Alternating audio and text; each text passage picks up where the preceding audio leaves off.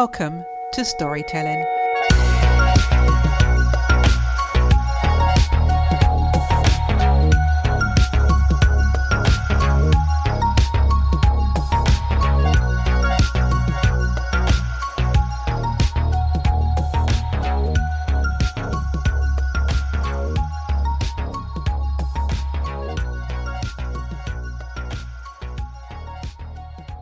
This week's guest brings over 12 years of financial expertise, serving diverse companies from SMEs to large corporations. With a mission to prevent failed acquisitions, she's dedicated to assisting business owners in achieving sustainable growth, transforming businesses from lifestyles to valuable assets.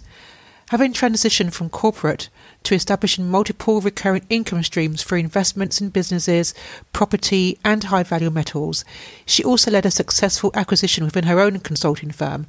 Her team now actively engages in 3 to 5 deals monthly, both in the UK and globally. In this episode, she provides valuable advice on how to transition from a corporate employee to an acquisition entrepreneur. Please welcome Julie Wilkinson. Hello, Julie, and welcome to the podcast. Hi, thanks for having me. Julie, can you share more about your personal journey and what inspired you to transition from a corporate career to becoming an acquisition entrepreneur? Basically, I never really considered starting my own business for a lot of years. I worked in corporates. I'm a chartered management accountant by trade, and I just worked in corporate companies.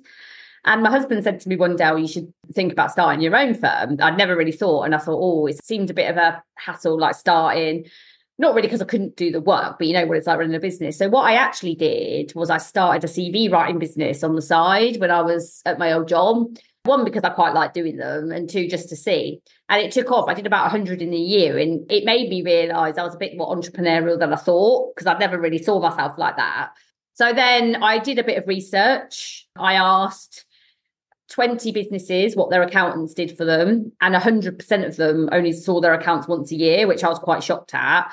And I did a big project in my last company, and long and short of it is they'd done an acquisition, and one of my roles is I had to streamline 3 entities into the group entity, and one of those entities was a family-run business. And that was probably my first ever experience of working with a smaller business, and it was quite poorly ran. And that, alongside this survey that I did, made me just realise that I felt there was a gap in the market for SMEs not really getting the full financial support they needed. And then that was the reason I decided to start the company, because after I made the decision to start, I did a bit of research with other accounting firms, and I asked other accounting firms like what they offered. And I was sort of told nobody valued management accounts. You couldn't see it. So typically practice accountants were going for sort of bookkeeping and tax because it's kind of like an easy sell. And what I realised was that I knew that I had a skill set, because I had 20 years in corporate finance, and which I don't think a lot of practice accountants have that knowledge. They're quite siloed in their experience, whereas I've worked in probably every finance department within a corporate company. So I had a lot of wide range experience. So what were the gaps that you discovered? When I sort of challenged, because when they said that nobody valued the management account, you couldn't sell it, I sort of challenged it, because I found that a bit unusual, because obviously in a corporate company, you wouldn't do anything without sort of information and reporting. I know it's on a bigger side, but it's still the same principle. It's really important. So when I sort of challenged what they were offering, and they sort of told me what they were saying that they saw a management account wasn't my experience of what a month end and business partnering is in a corporate company. And I thought, just because it's a bigger company doesn't mean SMEs don't need that service. It might not be as complex, and they might not need as much rubber tape as a corporate company, but the principle of corporate governance and understanding your numbers is really crucial for the business to succeed. And that's why so many businesses fail, especially from cash flow. And that is happening because people don't understand their numbers, especially accounting principles and financial statements, like the understanding of it. I didn't know essentially upfront how I was going to sell it, but I could see that I felt like I had experience that they didn't have in that type of area, which was a bit of a gap in the market for me. And I think you just mentioned a phrase that's really important in business, and it's understanding the numbers, not only as an accountant, but whether you're working in sales or various functions. I think the numbers is the one thing that drives the business. And if you don't understand that, then you don't understand your business. What would you say about that? in theory, in the end, if you don't have any money, you don't have a business. And most things other departments do will impact the finance team, because we see that in corporate world. Like ultimately, when other things go wrong in the business, what it impacts is the profit and cash of that business. So finance, they're always the back end thought, but actually it's one of the most important areas, because if you can't manage your cash and finances, that is what will make the business go under. And obviously that will be impacted from, am I getting enough sales? Am I doing enough marketing and things like that? But you could also be in too many of them things and not tracking it.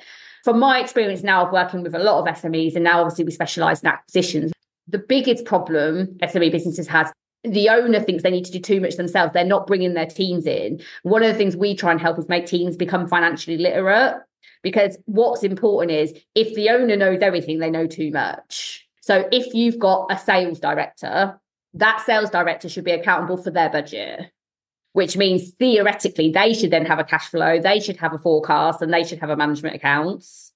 And if that isn't in place, then that's the type of thing people are missing, because what is the point of the owner getting all the information on sales and then making all the decisions when they've got the sales director? It means they're not actually utilising their directors properly. So your consulting firm has a mission to save the world from failed acquisitions. Can you delve into the motivation behind this mission? I had a bit of acquisition experience, I suppose, from corporate. Like I said, after they'd acquired and I went into this entity, I'd never really thought about acquisitions itself, if I'm honest, when I first started the business, because I was predominantly doing CFO services. But I kind of got brought into it because some of the businesses that I worked for on a CFO basis had acquired a business. And what I realised was that not only were individual businesses suffering, people were then trying to acquire and sell businesses that really weren't financially literate themselves. There's a lot of courses out there at the minute teaching people to do like these no money down deal, meaning people can buy businesses with none of their own capital, which is fine. But ultimately, I think what's happening is there's a lot of people coming to the market that are just thinking they can buy any business because they don't need to put any money in. And it's a quick and easy way to make the money. But the problem is these businesses still need to be ran after the acquisition. And there aren't that much financial support out there in the market for acquisitions. It's all about the deal flow and finding it and negotiating it. But that's fine. But what happens 9 months in when now this person running this business is now accountable for big businesses? And that was probably where the mission comes from, because 95 of businesses that go to market don't sell anyway, because sellers typically in the UK aren't ready for sale. A lot of them live in a bit of a dream world or fantasy, or getting told by brokers it's worth a certain amount of money, but actually it's not, because it's too owner operated. Hence, although acquisitions do still happen, but then what happens is either they're being bought by uneducated buyers, and that's then making deals collapse after acquisition. And it is a problem because these are people's jobs and families, and people have run these businesses for years. It's impacted the economy and the communities because people are losing jobs, because typically people could be buying acquisitions that aren't really fit to run it. And you're an expert on advising on growth, exit and valuations. Could you elaborate on how businesses can strategically use mergers and acquisitions for sustainable growth? Yeah. And M&A is I think people get a bit scared of it. It sounds quite a corporate word, but in essence, what it means is someone buys a business. And I actually think there's a lot of opportunity out there for smaller businesses to do acquisitions, but I do think they need to be ready and have the right support to do it. So ultimately, how we would typically work with someone needs to acquire, the first thing we would say to someone is, what's their longer term goal? Because the point of an exit plan really is for the person to think to themselves, what do I want to do when I retire? But retiring doesn't necessarily mean I have to be 60 and don't want to work. A lot of people want to create wealth. And I believe wealth comes from generating income from not utilising time. That doesn't mean you don't ever work. It just means you've built something that gives you sustainable income. For people to have that freedom, sometimes they need to do something they don't like that much to get some money in the first place. So what we say to people is, what's your vision? Like, what's your longer term goal? And then help people forecast and build their own business initially to see if they continue their business or their venture, what they're doing now, organically as they have been building, can they realistically get to that point in that period of time? Because what a lot of people might do is build it and then go, oh, I can't do it, and then just extend the time frame. Why extend the time frame? Why not change how you get there so you can actually make that goal? So, for example, if someone wanted to go from 1 million to 6 million in 5 years, if their business had only ever gone up sort of 10% every year, it's unlikely they can probably get from 1 to 6 in, say, 5 years organically. And that would be the type of time someone would look to acquire, because the acquisition basically gives you access to a large pool of clients and income on a quick basis, essentially, because you bolted it onto your existing business to then expand the growth quicker. So that will be one reason people acquire. And then I suppose another reason might be because they want to access new markets or technology. So what advice would you give to someone who wants to exit their business, or they haven't quite done the planning required to actually get to where they want to be? Well, the first thing I'd say is there's no time like the present. I mean, there's no point in dwelling on the past. You know, if you haven't done it, you're not at that point and you want to change, then the time to start is now, because ultimately nothing will ever change unless you make it change. So I think that whole process I said about the planning, that is where I would start. You know, whether you've done it in the past or not is irrelevant. The fact is, if you're not getting to where you want to be, you've got to stop and revisit the plan. That is a business plan and a financial plan. Obviously, the financial plan must align to the business plan because you have to know you can make the numbers. For me, I don't think there is anywhere else to start apart from planning, because it's going to be the plan that's going to tell you how you're going to get to where you want to go. And you have to be then open in that plan to other opportunities. And that might mean you need to be speaking to, you know, other people and look at other opportunities. Because also, if you're not enjoying what you're doing, then that's a whole nother conversation. Because if you're not currently enjoying the business and you just want out, it's okay planning and saying, I'm going to get there in 5 years. But if your heart's not really in it, will you really achieve it? So I think there's a realistic approach to it and then a planning approach. So I think the planning is, can I achieve it? But you've also got to ask yourself, do you want to achieve that particular goal? And that can feel quite scary, because obviously if you don't want to do it in that goal, that's a whole nother remit now, because you might now be saying, well, I want to do it in a different industry. But why not? Lots of people change industries, but you've got to be able to have the mindset and the capability of thinking a bit wider than just sort of being siloed in that business. Entrepreneurial journey can be very unpredictable, as you said. How do you think entrepreneurs can better educate themselves on this crucial aspect of financial planning? So, for instance, I had someone come on my podcast to build an exit. Her name was Fiona, and she sold her last business for a life-changing amount of money. But she had gone through three business exits previously. So she had probably spent 30 years building and selling businesses. And in the end, she ended up doing some of her own financial courses. She did like an MBA in finance. Now, obviously, not everybody has time for that. But even though she did that, she didn't not use a CFO or an accounting firm. At the end of the day, it comes down to knowledge. Accountants and CFOs and bookkeepers, you know, we all study and they're all needed. And I think one of the problems is people are trying to do too many things themselves. And not just in finance, just in general. But obviously, I'm more in the finance area. If you're doing your own bookkeeping, as an example, I don't think you should be as a business owner. And I'd be thinking, right, the first thing I need to do is get a budget to get me someone help to free up some time so you have time to think about things. And then you just need to educate yourself along. I mean, there's lots of books, there's lots of online courses, but I do think business owners need to become a bit more financially literate. As an accounting consultancy firm, one of the things we do is we help people become financially literate. Like as part of our services, we would be trying to teach them the understanding of the financial statements, but it doesn't just happen overnight. And this lady that came on, she ended up getting this life-changing amount, and she believes she tripled the value of her business by 3 times over just by understanding financial information. So what advice would you give to someone, they've just started out, and what would you say are the top 3 main principles that they should follow as an entrepreneur? If you're just starting out, I think financially planning right at the beginning is quite important. And I think the most important thing is, because what I hear a lot of small business owners say is, oh, so I make this money and I can pay myself. And yes, obviously you need to pay yourself, but I would say from the beginning, think a little bit bigger than that, because paying yourself is one thing.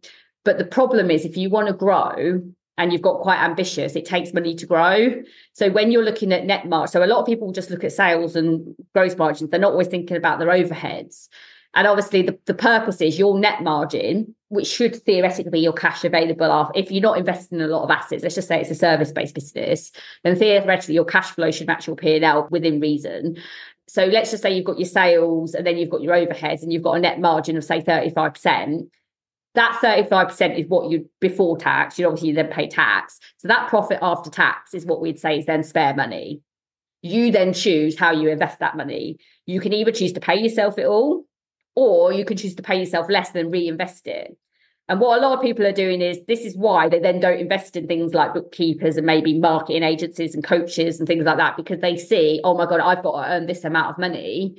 I don't have the money to pay. Well, then what you've got to do in that case is go back to the drawing board and work out, well, how can you sell things differently so you do have that money?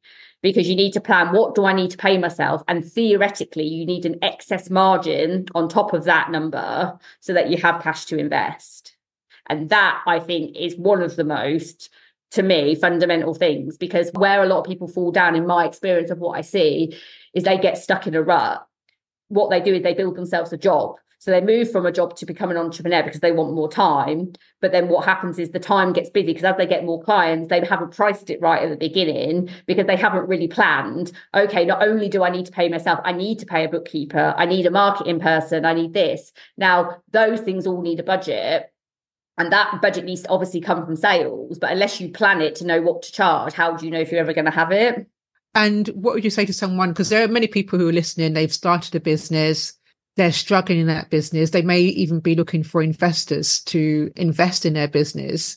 What advice would you give to those individuals? At the end of the day, you have to stop and change something. And I know it's difficult, because when you're stuck in a rut and you don't feel like you've got the money, but ultimately nothing's going to change unless you change something.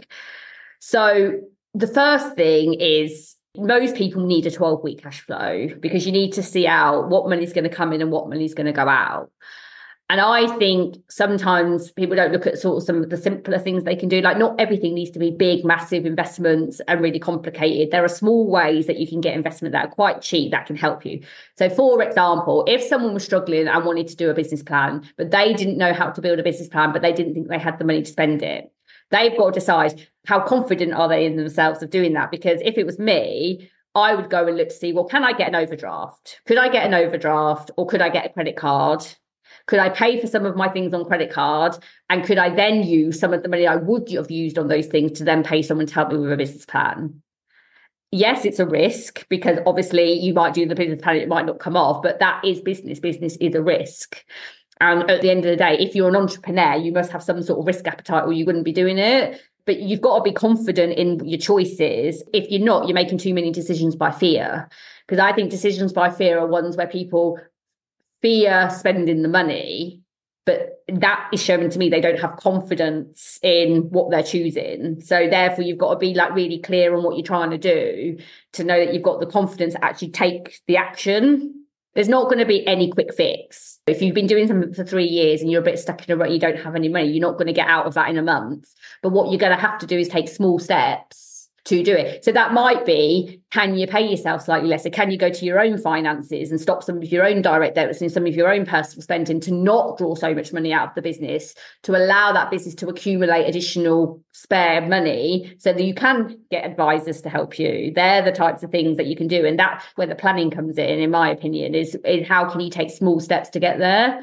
Because the truth is, it's unlikely, if you're stuck in a rut and you don't have any financial plans, that any investor is going to come and invest at that point. Because the first thing an investor is going to ask me is, where's your cash flow? Where's your forecast? Where's your business plan? And if you haven't known how to do them things in the past, you're not just going to suddenly be able to do it. But you can take small steps to try and get some extra cash to then pay advisors to help you gain the knowledge to then be able to get those bigger investments. Your company is quite successful. What lessons did you learn along the way? Oh, well, there has been a lot. When I started, I didn't quite know exactly where I wanted to go, because I don't think any business owner does, essentially. But I had a vision of something that I wanted to offer. So I think one of the things I did right at the start is I did turn down quite a lot of work. I didn't take on everything because I knew I'd get too busy. And that is riskier, because obviously sometimes you're not getting the money, so you can turn it down. But that was one of the things I did. And I suppose my learnings have been probably using some of the wrong people, like some of the decisions I've made. Like, I've used quite a lot of different marketing, and I actually think learning things. So when I started to outsource social media and marketing right at the beginning, I don't think I was really that clear on my business model. And I think I wasted quite a lot of time and money outsourcing things when I wasn't really clear. Since I became clear, now I can outsource a lot of things because I can guide people on what to do from my own vision. But right then I couldn't. I do think there is a bit of how much can you outsource at the beginning, or how much do you need to learn yourself? And I think that probably comes down to the person's attributes. Like, I wasn't a natural sales and marketing person, whereas I'm obviously really good at finance. So I could build my plans and have my cash flows, but I wasn't that good at my marketing strategy, LinkedIn. So I had to choose, where do I invest my money first? And I chose that route. Other people might be different. Like, marketing people might be experts at marketing and might need to invest their money in cash flows and bookkeeping. So I think it does come down to the individual attributes of what they feel skills they've got and what they feel they don't have. You've also managed to diversify your income stream as well. How important is it to have a diversity of different income streams? Oh, so important. I would say within a business model, I would never suggest you have more than 25% income coming from one type of source of income within a business. There's too many scenarios where if you have too much revenue coming from a low number of customers or one type of service or product, that markets can change really quickly and you can lose everything overnight. So diversification in a business is really important, like having different services, different offerings, different ways of making money.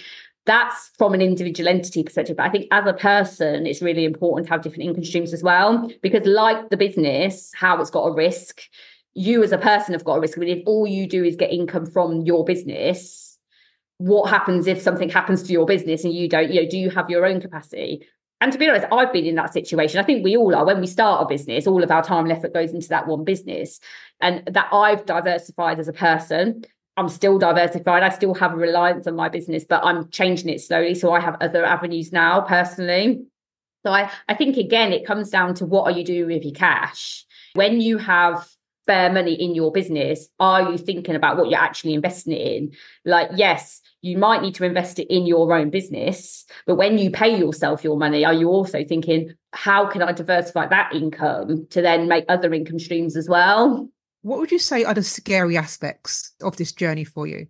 Like everyone, I think it is just, as an early stage business, things can be hard. I mean, we've acquired a business, and there is a strain on cash flow, and managing that and managing teams is quite hard. We have good and bad times. I think in business, it is all fluctuating. People have seasonalities.